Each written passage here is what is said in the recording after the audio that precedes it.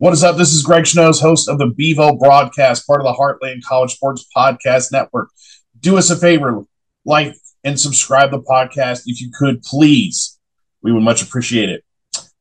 Well, season's over. 8-4, outside chance at the Big 12 title. How do we feel about this season? Well, if you've been listening to these podcasts since the beginning of the year, I was using terms as like cautious optimism, maybe tap the brakes. They're going to be young on the offensive line. Quinn Ewers hasn't played since his junior year of high school. Who's going to be your starting quarterback? Yes, they had great skill talent at the wide receiver and running back positions. Defense, we weren't sure what we were going to get. Started playing really good ball at the end of the year. But all in all, from not making the bowl game last year to going to 8-4 with an outside shot of getting to the Big 12 championship game, if, again, I would have told you this in August, everybody would have said yes. Going into the last game of the season against Baylor after Thanksgiving, hey, if you win and another game goes a certain way, you're in the conference championship. Now, is that ideal that you have to win, hope that somebody else, you need some help to get in? No, of course not, but sometimes that's the way things go. So you'll take it. December 29th in the Alamo Bowl, Texas Longhorns will be playing the Washington Huskies. And if you're a Longhorn fan, I know you remember that 2001 Holiday Bowl against Washington, where it was an amazing comeback by Major Applewhite in his last game as a Texas quarterback. I think he threw for like over 400 yards or something insane. I mean, it was a huge comeback. Didn't look too good at halftime, and Texas came back, won an incredible game. Holiday Bowl traditionally, for some crazy reason, always has such just exciting and, come from behind victories in that bowl game. So usually it doesn't matter who plays in it for some reason. Just special things seem to happen out there in San Diego for that bowl game. And Texas was one of the many memorable games in that history of their Holiday Bowl. But okay, so 8-4. Honestly, that's, I think, where Texas was going to be. You had a lot of question marks. You had an offensive line. You were starting a lot of young guys, true freshmen, basically a true freshman at quarterback. So at some of the most important positions, you had nothing to go on other than like high school film. And to get to 8-4, and hey, is it what Texas wants every year? Probably not. But yeah, talk about a crazy year in the Big 12. Texas goes 8-4. TCU has this incredible season. K-State wins the conference, which is just crazy, considering that I saw Texas roll up 30 on them at halftime in a game just a month ago. So it was a crazy year for the Big 12. Oklahoma was horrible. I saw that coming. I'll toot my own horn there. I was not sure how OU could lose so much and still not skip a beat, but hey, it happened. But yeah, Texas, is it ideal to be playing in the Alamo Bowl? No. But is it an improvement from last year? Yes. So if you're just going on a year-to-year basis, 7-5 to 8-4, you'll take it. Outside shot of the conference championship, you'll take it. Alamo Bowl from no bowl, it's an improvement. Now, ultimately, in the big picture, is this where Texas wants to be? Of course not. Texas wants to be competing for conference championships, college football playoff, be in the mix for a national title. That's what Texas standards should be. And again, I'll say it again. I've said it before. I've said it on my own podcast. I've said it on here as well. I think Texas gets held to this ridiculous standard that nobody else in the country gets held to. That somehow Texas, just because of its location, all these so-called resources and everything else, it's like, well, look at all the coaches at Texas that they've had in their history. Do you think you know more than those guys about football? Do you think you could do a better job than Darrell Royal and Matt Brown? Because last I checked, those are the only two guys that have won championships here recently, and not so recent. So for all you people that love to just trash Texas and say all these ignorant things about them, do you think you know more about football than Darrell Royal and Matt Brown? Do you think you could be a better coach? Do you think it's just as easy as you just show up, say, all right, boys, let's go out there and get them, and that's it, and you win a title? If you think it's that easy, you're probably the dumbest person on earth. Honestly. Because if it's so easy, why doesn't Texas win one every year? If it's so easy, USC and California, why don't they win one every year? If it's so easy, why doesn't Florida or Florida State win one every single year? Florida's not in the mix. Florida State's not in the mix. USC did this year. What did they do for the handful of years before that, post Pete Carroll, if we really want to be honest? So if it's so easy, why isn't Ohio State winning championships every year? They got a great tradition. They've been able to recruit nationally to Ohio of all places. Remember the John Cooper era? Couldn't beat Michigan. Won a bunch of games, couldn't beat Michigan. What happened after Cooper? Yeah, they weren't too hot there at Ohio State for a minute, were they? And then then they bring in guys like Jim Tressel. Things turn around, had a little bit of problems. Urban Meyer, definitely off the field issues, but was very successful and was winning football games. And now Ryan Day. So Ohio State's been in a great run of football here for a while, but what were they for, I don't know, 40 years before? Were they winning a bunch of national titles every year? Not that I recall. Miami had a great run in the 80s and 90s. They haven't done anything since. Florida State had a great run at the same time. They won a championship in 2013. But before that, what was it? Bobby Bowden finishing in the top 10 a lot, but not winning it. So it's hard to win championships in this game. People like Nick Saban in doing what he did is the very rare exception. So quit holding the feet to the fire of all these guys who are better at their job than you, know more than you, and just stop the madness. Stop saying Texas is all these things when if all these coaches, are they just that bad at their job? Like, what is the deal? Why isn't Texas winning? Like, if you don't have the answer other than, well, they should win more, then I don't know what to tell you. But needless to say, 8-4 is an improvement from last year. You will take it. It was a crazy year in the Big 12, like I said. TCU goes on this run, and I'll just give you my 2 cents on that. This is going to be it for TCU. Meaning, sure, they had a great season. They went undefeated. They wet the bed in the conference championship game and lose. And I think a lot of, just like everybody does, complaining, whining, we deserve to be here. Everybody does it every year. I hate it, but this is what the world we are in with college football in the playoff. TCU is going to play Michigan, probably going to get the brakes beat off of them. Good for them. They had a great season, but this will not be sustained success for TCU.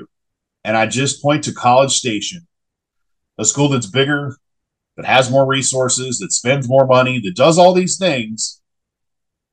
And what have they done? Because all I heard in 2012, when Johnny won the Heisman, all I heard is, we got our quarterback, we got our coach, we're going to take over the SEC and blah, blah, blah, blah, blah. What has A&M done since?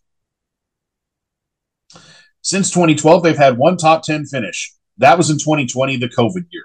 Does that really count? So if you throw that out, they've had 0 top 10 finishes since 2012. Fired Sumlin, who's the coach who I heard was going to be, Texas, yeah, he's going to run Texas. Yeah, I think they even had to think, we run this state, this little motto or whatever, whatever the thing they want to call it at A&M at the time. And it didn't work out ultimately. And they caught lightning in a bottle. That's what TCU did. They caught lightning in a bottle. I'm just saying. I mean, if you just look at A&M, who had that great year, they've had 0 10-win seasons since 2012. They've had 0 conference titles. Their best year was the COVID year. Jimbo had this great recruiting class. They had a horrible season this year. Most of those guys are in the transfer portal right now. So I'm just saying, TCU, enjoy this moment in the sun while you can, because it's going to be fleeting and it might be a long time till it happens again. Is Sonny Dykes a great coach? I mean, is this a guy that was just winning year in and year out at a big school and just all of a sudden was like, you know what, I think TCU is a good opportunity? No, he left SMU to go to TCU. Yeah, and there was reports that, yeah, maybe Texas wanted him, this, that, and the other. There's no guarantee from any guy going to any school what any predictable outcome is. Show me anybody that said this was going to be the outcome for TCU this year with Sonny Dykes, because he's such a great coach and such a great leader. I will pay anybody any amount of money to show me, oh, yeah, I predict undefeated college football playoff berth because Sonny Dykes is just the guy. Nobody thought that. Absolutely nobody. So, congrats, TCU. It's not going to last. I'm sorry. Just look at A&M as your example. But if we bring it back to Texas, well, speaking of the transfer portal, Hudson Card's in the portal among many others, just like everybody else in college football this year and every year now that we have this college football portal. Oh, one more thing in my notes I forgot to mention. With TCU being short lived, in the top 50 recruits in Texas ranked right now, Oregon has more guys committed in the top 50 than TCU does from Texas. Oregon. I rest my case, Your Honor. So, yeah, Hudson Card in the portal. And I'm not surprised that he's wanting to go someplace else and potentially start and play. He did very well when Ewers got hurt in the game against Alabama, almost pulls that win out with a high ankle sprain, not being 100% in any of the games he played in. So I think he should have played in some of the games late in the year. Oklahoma State, off the top of my head, that's one that probably should have been right then and there. It just blew my mind how, if you just look at Clemson with Dabo and their quarterback situation, with DJ, whose last name I can't pronounce, who was the starter, but he wasn't getting it done. Got benched at home against Syracuse. Cade Klubnik from, little drum roll there, Austin, Texas. I believe was number one recruit in last year's class. Cade Klubnik from Westlake, who's produced plenty of guys. Obviously, Sam Ehlinger, former Texas quarterback, I believe Nick Foles. And then you have Drew Brees. So, and probably many more that I'm missing off the top of my head right now. But in Texas's own backyard, goes to Clemson. Young man comes in and wins the game against Syracuse, who I believe was ranked in the top 25 at the time. And then, as we saw this past weekend, DJ comes in, doesn't start the game off very well. They bring in Klubnik, 2 TDs on his first 2 drives, and then they win the game convincingly. So now, am I saying that Quinn Ewers should have been benched and roll with Hudson Card permanently? I don't think that would have been necessary, but it definitely would have been something that needed to happen for Texas. There was too many times late in the season where Ewers just did not look good. If you watch the end of that Baylor game, they're running the ball down their throat. I believe Texas was averaging between Roschon and Bijan, running for well over 200 yards in that game. Their combined average was just under 7 yards a carry, and Baylor couldn't stop it. They get the ball again after I believe Baylor either punts or kicks field goal or something like that. Ewers tries to throw the ball, turns it over. Baylor, boom, back in it, momentum. And I was sitting there screaming at the TV going, "What are you doing, Sark? It's working. It's 7 yards a clip. Keep running the football." Yeah, Ewers is just not looked good for the second half of the season, for as good as he looked at OU and fitting the ball into tight windows and just making things happen. For what I've seen and what I've read, his footwork needs to be improved. His mechanics need to be improved. I never played quarterback. I have no earthly idea the nuances of playing the position. That's why I rely on people like Joel Klatt and JT O'Sullivan is another guy who I started watching. He's got a YouTube channel, the QB School. Definitely check that out. If you really want to nerd out on football and the quarterback position and the way the game is played and schematically, I definitely recommend looking him up on YouTube. JT O'Sullivan, the QB School. Definitely worth it. You will definitely learn something every time you watch his videos. But yeah, with Hudson Card, he should have came in and gave the Longhorns a spike or something, jolt of energy, just because he's a mobile guy. Ewers is I don't want to say a statue, but he's more your pro pocket type of guy. Stay in the pocket, not going to really scramble. He can, but Hudson Card is definitely a dual threat guy. He can move around and get things done, especially if you got guys like Bijan Robinson and Roschon Johnson. That's just another added element to the running game. So Sark, I definitely am not happy with that in the moments that they had and things they could have done better. But overall, it is what it is. But Hudson Card, I mean, you go from having Quinn Ewers, Hudson Card, to Malik Murphy on the roster. Now you have Quinn Ewers with Arch Manning as we transition here into our recruiting talk. Arch Manning, number 1 overall recruit coming in. Malik Murphy was a 5-star, got, I believe, downgraded to a 4-star recruit in the recruiting process last year, but he redshirted. So now you're looking at a quarterback room with 2 former number 1 overall commits or recruits in the country with Quinn Ewers and Arch Manning. And then Malik Murphy, who's a high 4-star. The way I look at it now is, with Arch Manning coming into January as an early enrollee and spring football, just a hop, skip, and a jump around the corner, is Arch, from everything I heard and read, Arch Manning and the Manning family, is everything I read throughout this whole recruiting process, was content on not having to be the guy that have to come in right away and start as a freshman, and was more than happy to possibly redshirt and not have to be the savior of the program.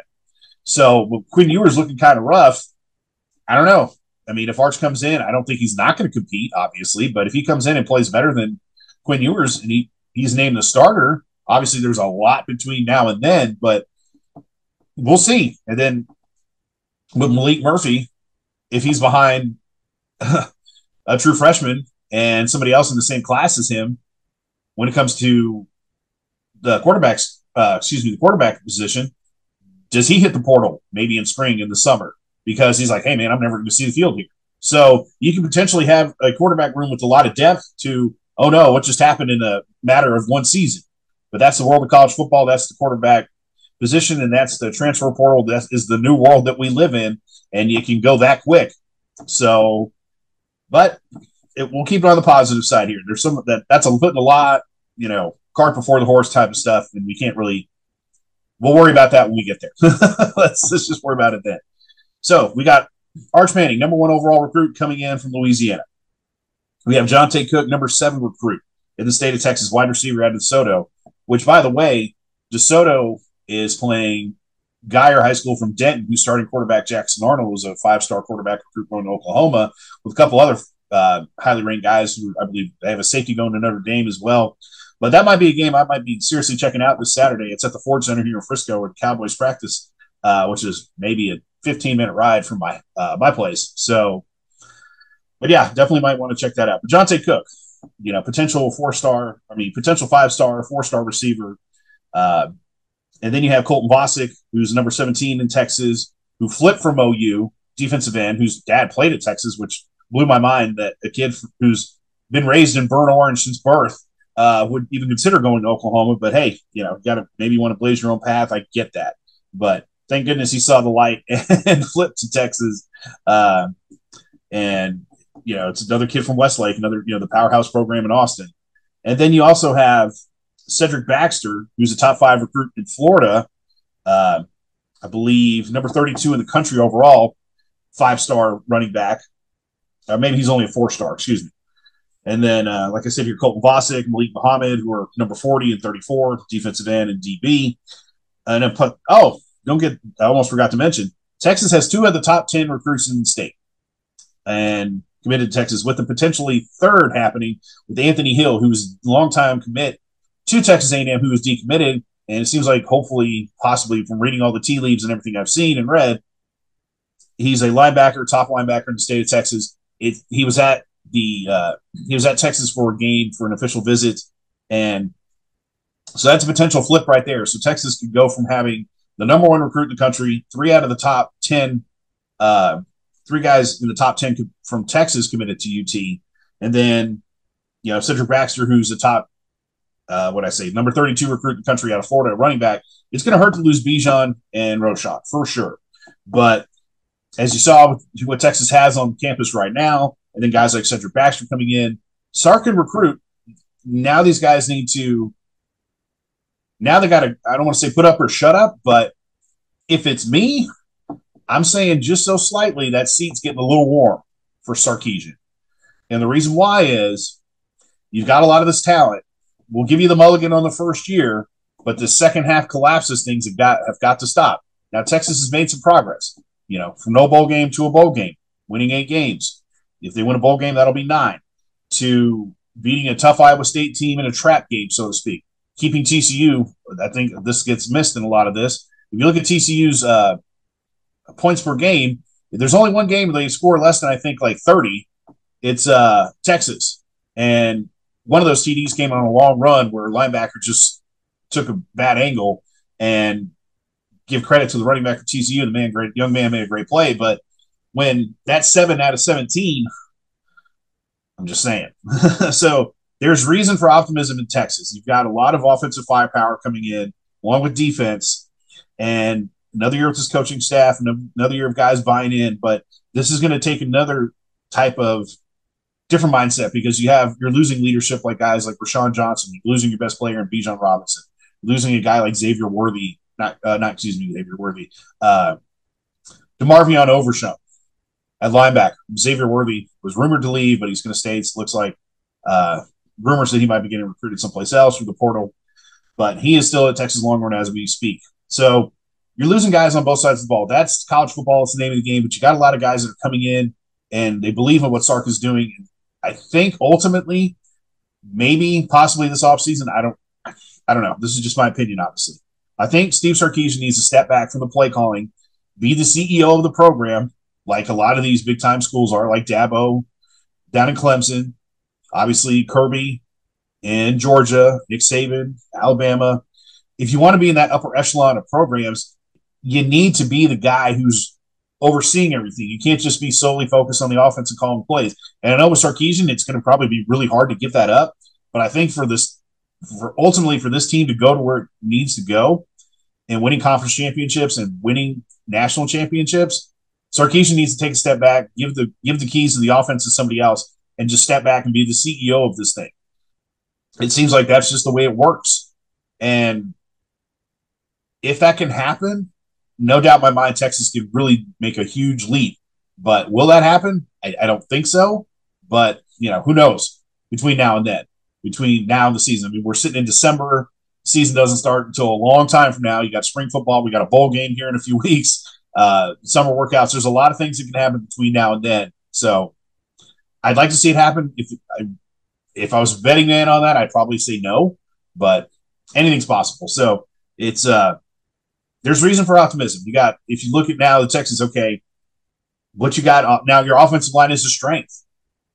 All these young guys that you played have played all year, so now your offensive line is a strength. If there's a unit that you want to be experienced and the strength of a offensive football team, you would say it's the offensive line.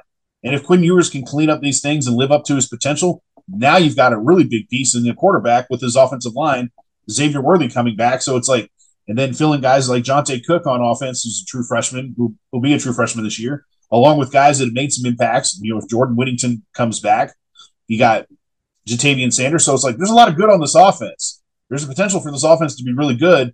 I think it's just going to fall on the shoulders of Sarkisian and Quinn Ewers, coaching him up, getting the best out of his ability. And if he's not the guy, having the stones to say, hey, Arch earned it, or whoever, this is the guy, and this is how we're going to roll. So we'll see. So, but yeah, lots to look forward to. Look forward to the bowl game. We'll get into that here. Now we got basketball season. Texas lost a tough one last night to Illinois. They blew a lead in overtime. Just terrible. But yeah, so we'll lots of stuff coming up. Recruiting. We got National Signing Day coming up here in a few weeks. So obviously the holidays, and then all sorts of good stuff. The bowl game. So yeah, we'll be here. There's still a ton of football to talk about. We're getting into basketball, recruiting season, all this fun stuff. So it never ends. College sports, especially football, and especially in a place like Texas, it's always relevant. There's always something going on. There's always a story. And then, like I said, we got basketball, we got baseball coming up, and then spring football will be around the corner. So all sorts of stuff, as always, here on the Bevo broadcast. So thank you so much for tuning in and checking us out once again. And as I always like to say, please like and subscribe to the podcast. I would appreciate you doing that if you could, please. My name is Greg Schnos, host of the Bevo broadcast, part of the Heartland College Sports Podcast Network, and I will talk to you soon. Have a great day.